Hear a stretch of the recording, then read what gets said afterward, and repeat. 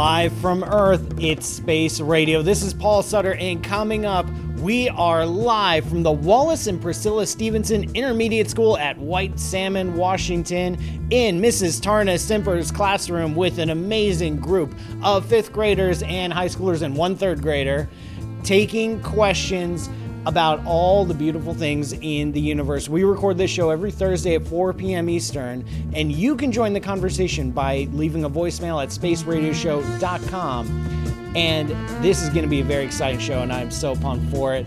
But first, the news. Hello, space fans. Welcome to Space Radio. I'm Paul Sutter, astrophysicist at Ohio State, and for the next half hour, your agent to the stars. Got an exciting show for you today on Space Radio where we talk about all the beautiful things in this beautiful universe. This show lives on listener questions. We record every Thursday at 4 p.m. Eastern, so you can leave a voicemail at spaceradioshow.com to get your voice on the air. You can also follow along on our live streams on YouTube and Twitch. Go to spaceradioshow.com for the links, but right now, I am live in a classroom with a gang of wonderful kids. Say hi to the world. Hi. Actually, say hi to the universe. Say hi, universe. Hi, universe. That's right. I am taking your questions for the next half hour, and everyone gets to hear my answers that I will make up on the spot. We have never met before. I don't know your questions. I met you before. You were at the event last night. That's cool. That's cool. So I have no idea what you're going to ask, and I'm going to make up my answers on the spot. You ready for this? Yes!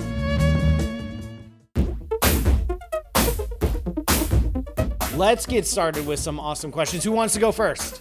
Boom. What's your name and what's your question? My name is Benjamin Chapman, and my question is, and I've been wondering for a while, what happens if a gas planet gets consumed by a black hole? Ooh, great question, Benjamin. You're asking what happens if a gas giant gets consumed by a black hole. Guess what happens? It gets consumed. Totally. So actually, this is really cool. As a gas giant would approach a black hole, it would probably orbit around it and spiral in, getting closer and closer.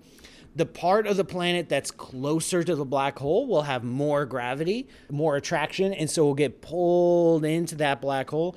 And the gas from that gas giant will actually form a funnel that funnels in to that black hole, and the gas will spiral around before falling into the black hole. So it almost look like the black hole has a vacuum hose attached to that gas giant, and it'll be sucking down the gas before it finally falls into the black hole itself and gets obliterated.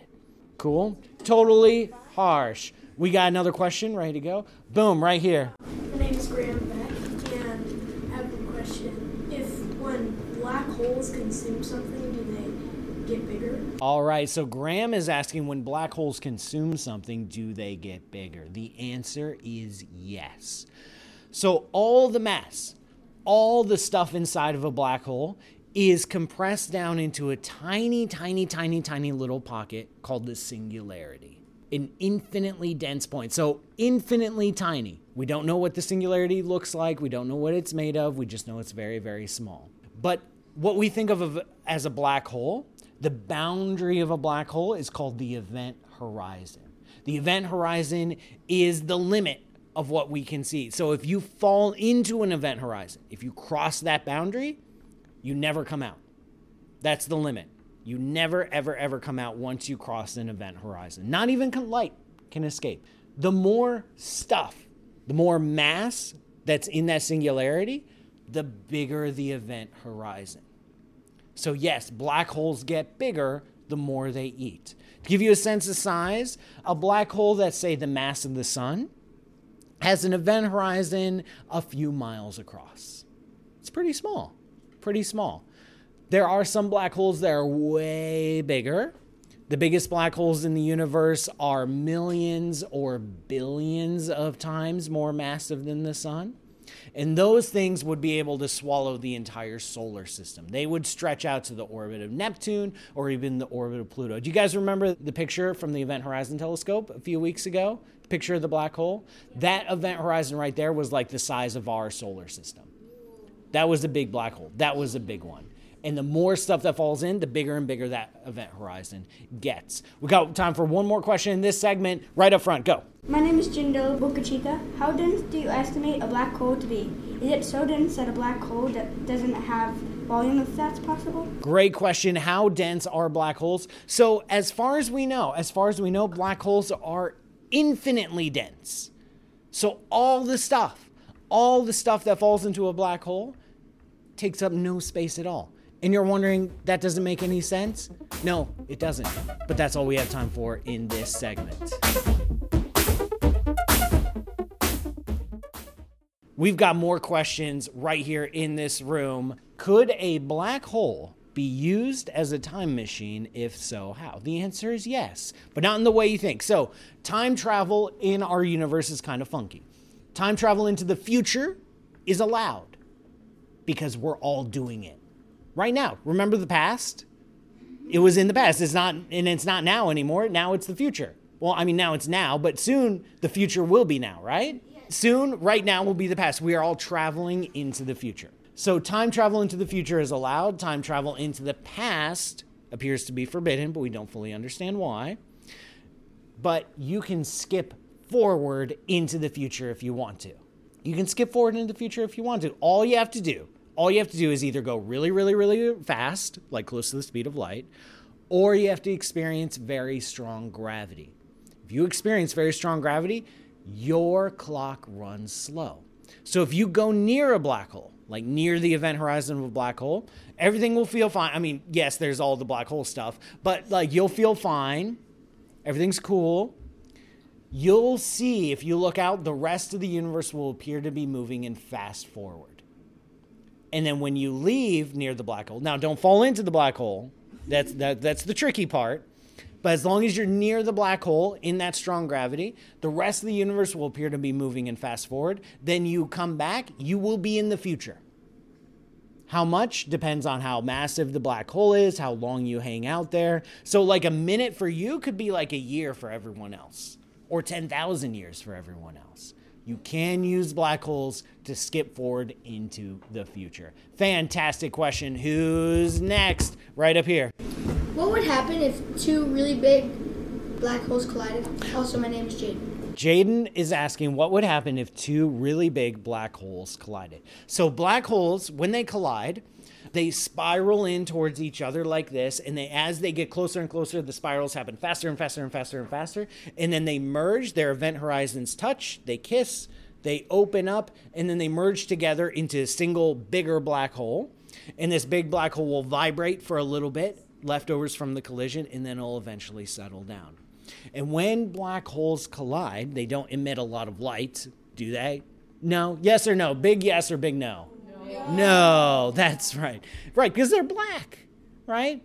But they do emit gravitational waves. They do emit waves of gravity, ripples of space-time itself that we can detect here on Earth. And right here in the state of Washington is a gravitational wave detector. It's in Hanford. It's in the middle of the state, in the middle of nowhere, basically.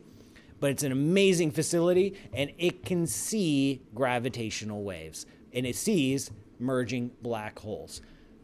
Another question anywhere?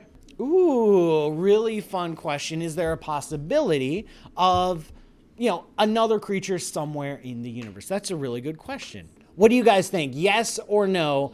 Are there aliens somewhere out there? Yes. You guys think, I agree. The universe is huge. The universe is huge. And you know what? I agree. Now, we have no evidence. We have no evidence for any life outside the Earth yet, but the universe is big. Just in our Milky Way galaxy, we think the number of Earth-like planets, planets that are about the size of the Earth, in just the right orbit around their star, where liquid water can exist, and the star is like their sun. That number, what do you think? How many copies of Earth do you think are in the Milky Way galaxy? How many think 10?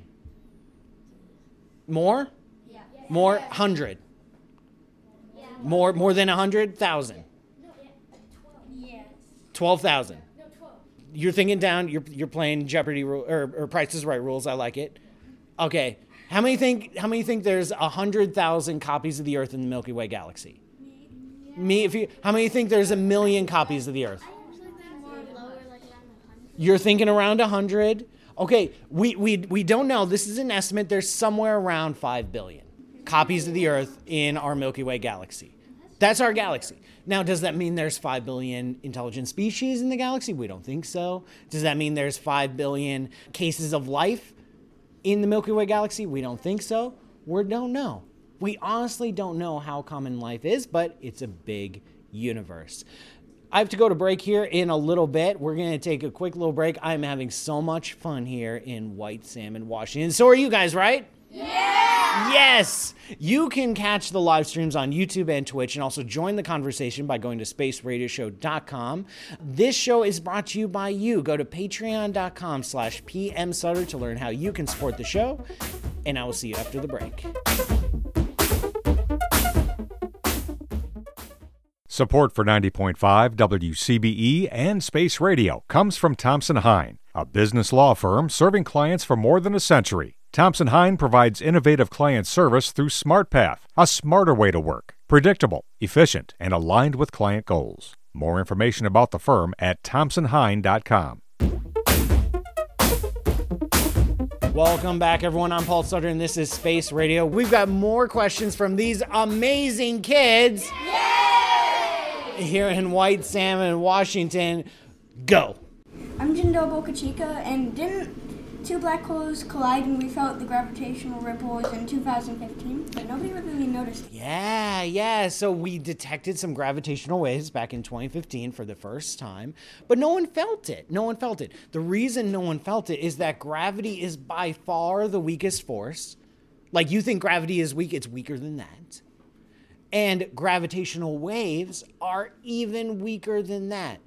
Like, gravitational waves are washing through this room right now, but we never feel it. You are being squished and squeezed by gravitational waves, but by less than the width of an atom. That's how weak gravity is. That's why we need these massive detectors that are super sensitive to make this detection happen. And they had to run this experiment for 25 years. They started the LIGO experiment before you were even born, and it took them that long to finally get enough sensitivity that they could actually make a detection. Excellent follow-up question. We got more. We're asking about dark matter, which is a form of matter in our universe. Is it baryonic? Is it mesonic? Is it something else? So we know the existence of dark matter because we look at things like entire galaxies. In the orbits of stars, for example, the orbits of stars inside of galaxies. The stars are moving way too fast. Galaxies should have torn themselves apart billions of years ago, but no, they're just hanging on. So there has to be something inside of galaxies that isn't interacting with light, that isn't glowing, but still has gravity, so it can hold on to all those stars. We call this dark matter. Dark matter is, by definition, not baryonic. Baryonic matter interacts with light.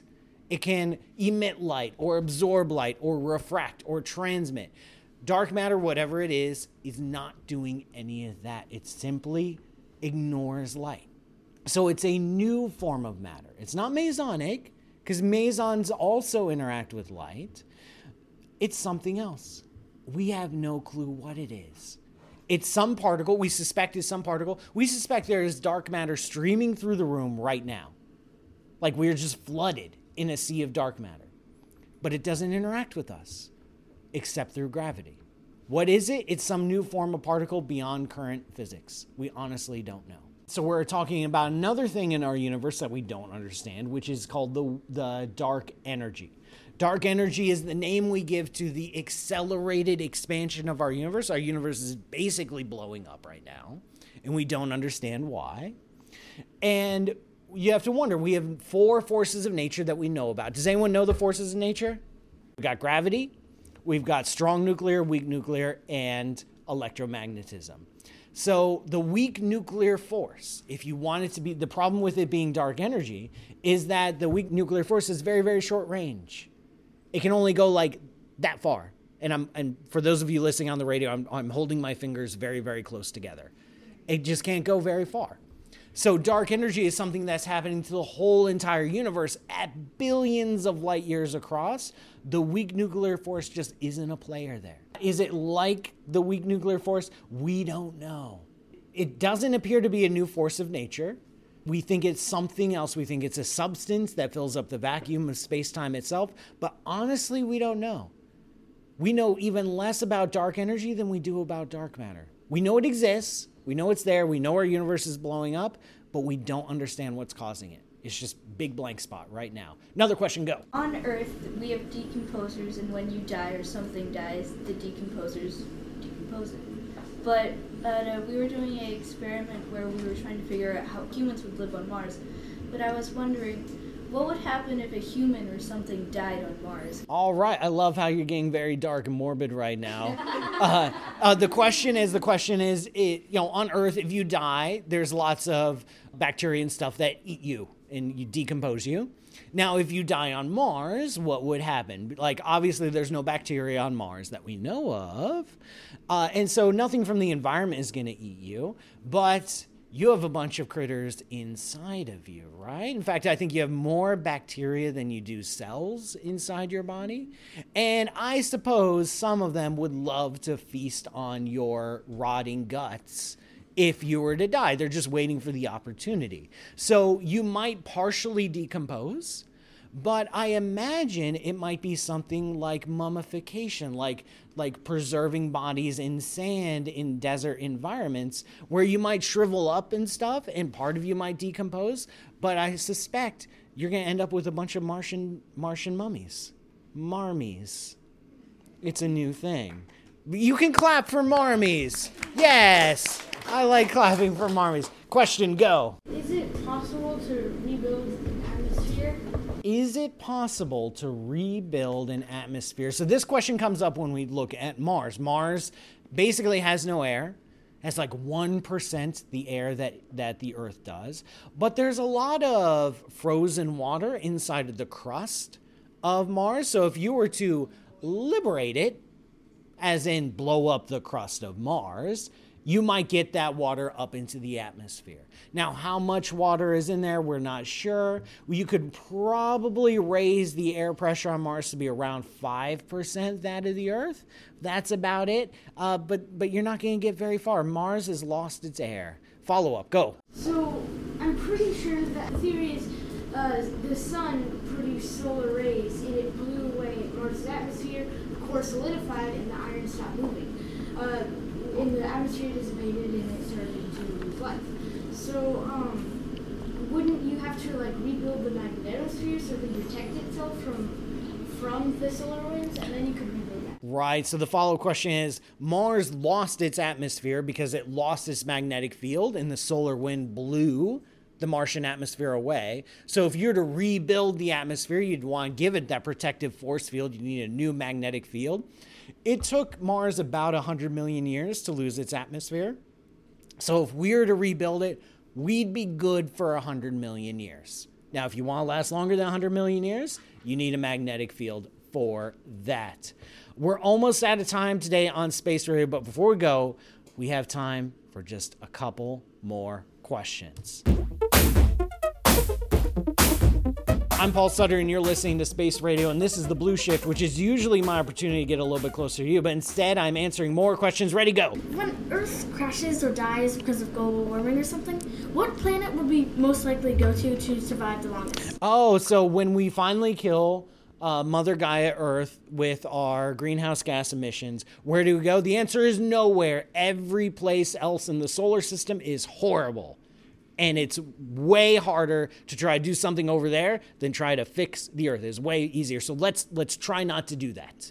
All right, next question. Can I explain particle spin? Particles, like tiny little things like electrons and quarks, have certain properties. They have mass. They have electric charge. They also have a property called spin, which means if you shoot them through a magnetic field, sometimes the particles will angle up and sometimes the particles will angle down. And that is something we call spin. It is a fundamental property of all particles. Another question, go. So I read a book like Weird But True, and I heard that there is a planet out in the universe that is 3/4 made of diamonds. Is that true? Is there a planet that has 3/4 made of diamonds? I don't think so. There are definitely some weird planets out there, even beyond the solar system. But one that's 3/4 diamond, there are ones that rain diamonds. In fact, the ice giants of our own solar system, Neptune and Uranus, will rain diamonds in their atmosphere, which is, for me, weird enough. Green shirt, go. My name is Jackson Sola, and what do you think would happen when Andromeda and the Milky Way collide? Ooh, Jackson's asking what would happen when the Milky Way and Andromeda collide. So we've actually performed computer simulations of this event, and the two galaxies are coming in at an angle like this, and what's going to happen is they're going to mix together. All the stars are going to start to mix together. All the spiral arms are going to get destroyed and warped. All the galaxies are going to become a massive wreck. And because of the interactions, there's going to be a new round of star formation. There'll be a big flashes. There'll be tons of new stars produced, but that will use up all the gas and fuel that's available in a galaxy. So after the end of the collision will take a few 100 million years to go through. There'll be a tangled, wrecked lump of old, dead, dying stars. It will be the end of our galaxies. That is dark, and that is a perfect way to end the show. Unfortunately, this broadcast is almost done. Thank you for joining me on this voyage of space radio, and thanks again to these awesome students here in White Salmon, Washington. Okay, we'll work on timing for the next time I come back. We'll have a better sense of timing. I'm Paul Sutter. This show is brought to you by the Ohio State University Department of Astronomy. Learn more at astronomy.osu.edu. This show is also brought to you by you. Visit patreon.com/pmsutter to learn how you can contribute. Everyone say thanks to Greg Mobius. Say thanks, Greg. Thanks, Greg. For producing. Say thanks to Nancy for wrangling the space cadets. Thanks, Nancy, for wrangling the space cadets. Very verbatim. Thanks to Dan Michalko for being awesome. Thanks for Dan Michalko for being awesome. And thanks to the honorary space cadets here live with me today. Blah, blah, blah. Good enough. Go to spaceradioshow.com for more info. And of course, thanks again, Earthlings, for listening. See you next week. And remember, science is for sharing. End of transmission.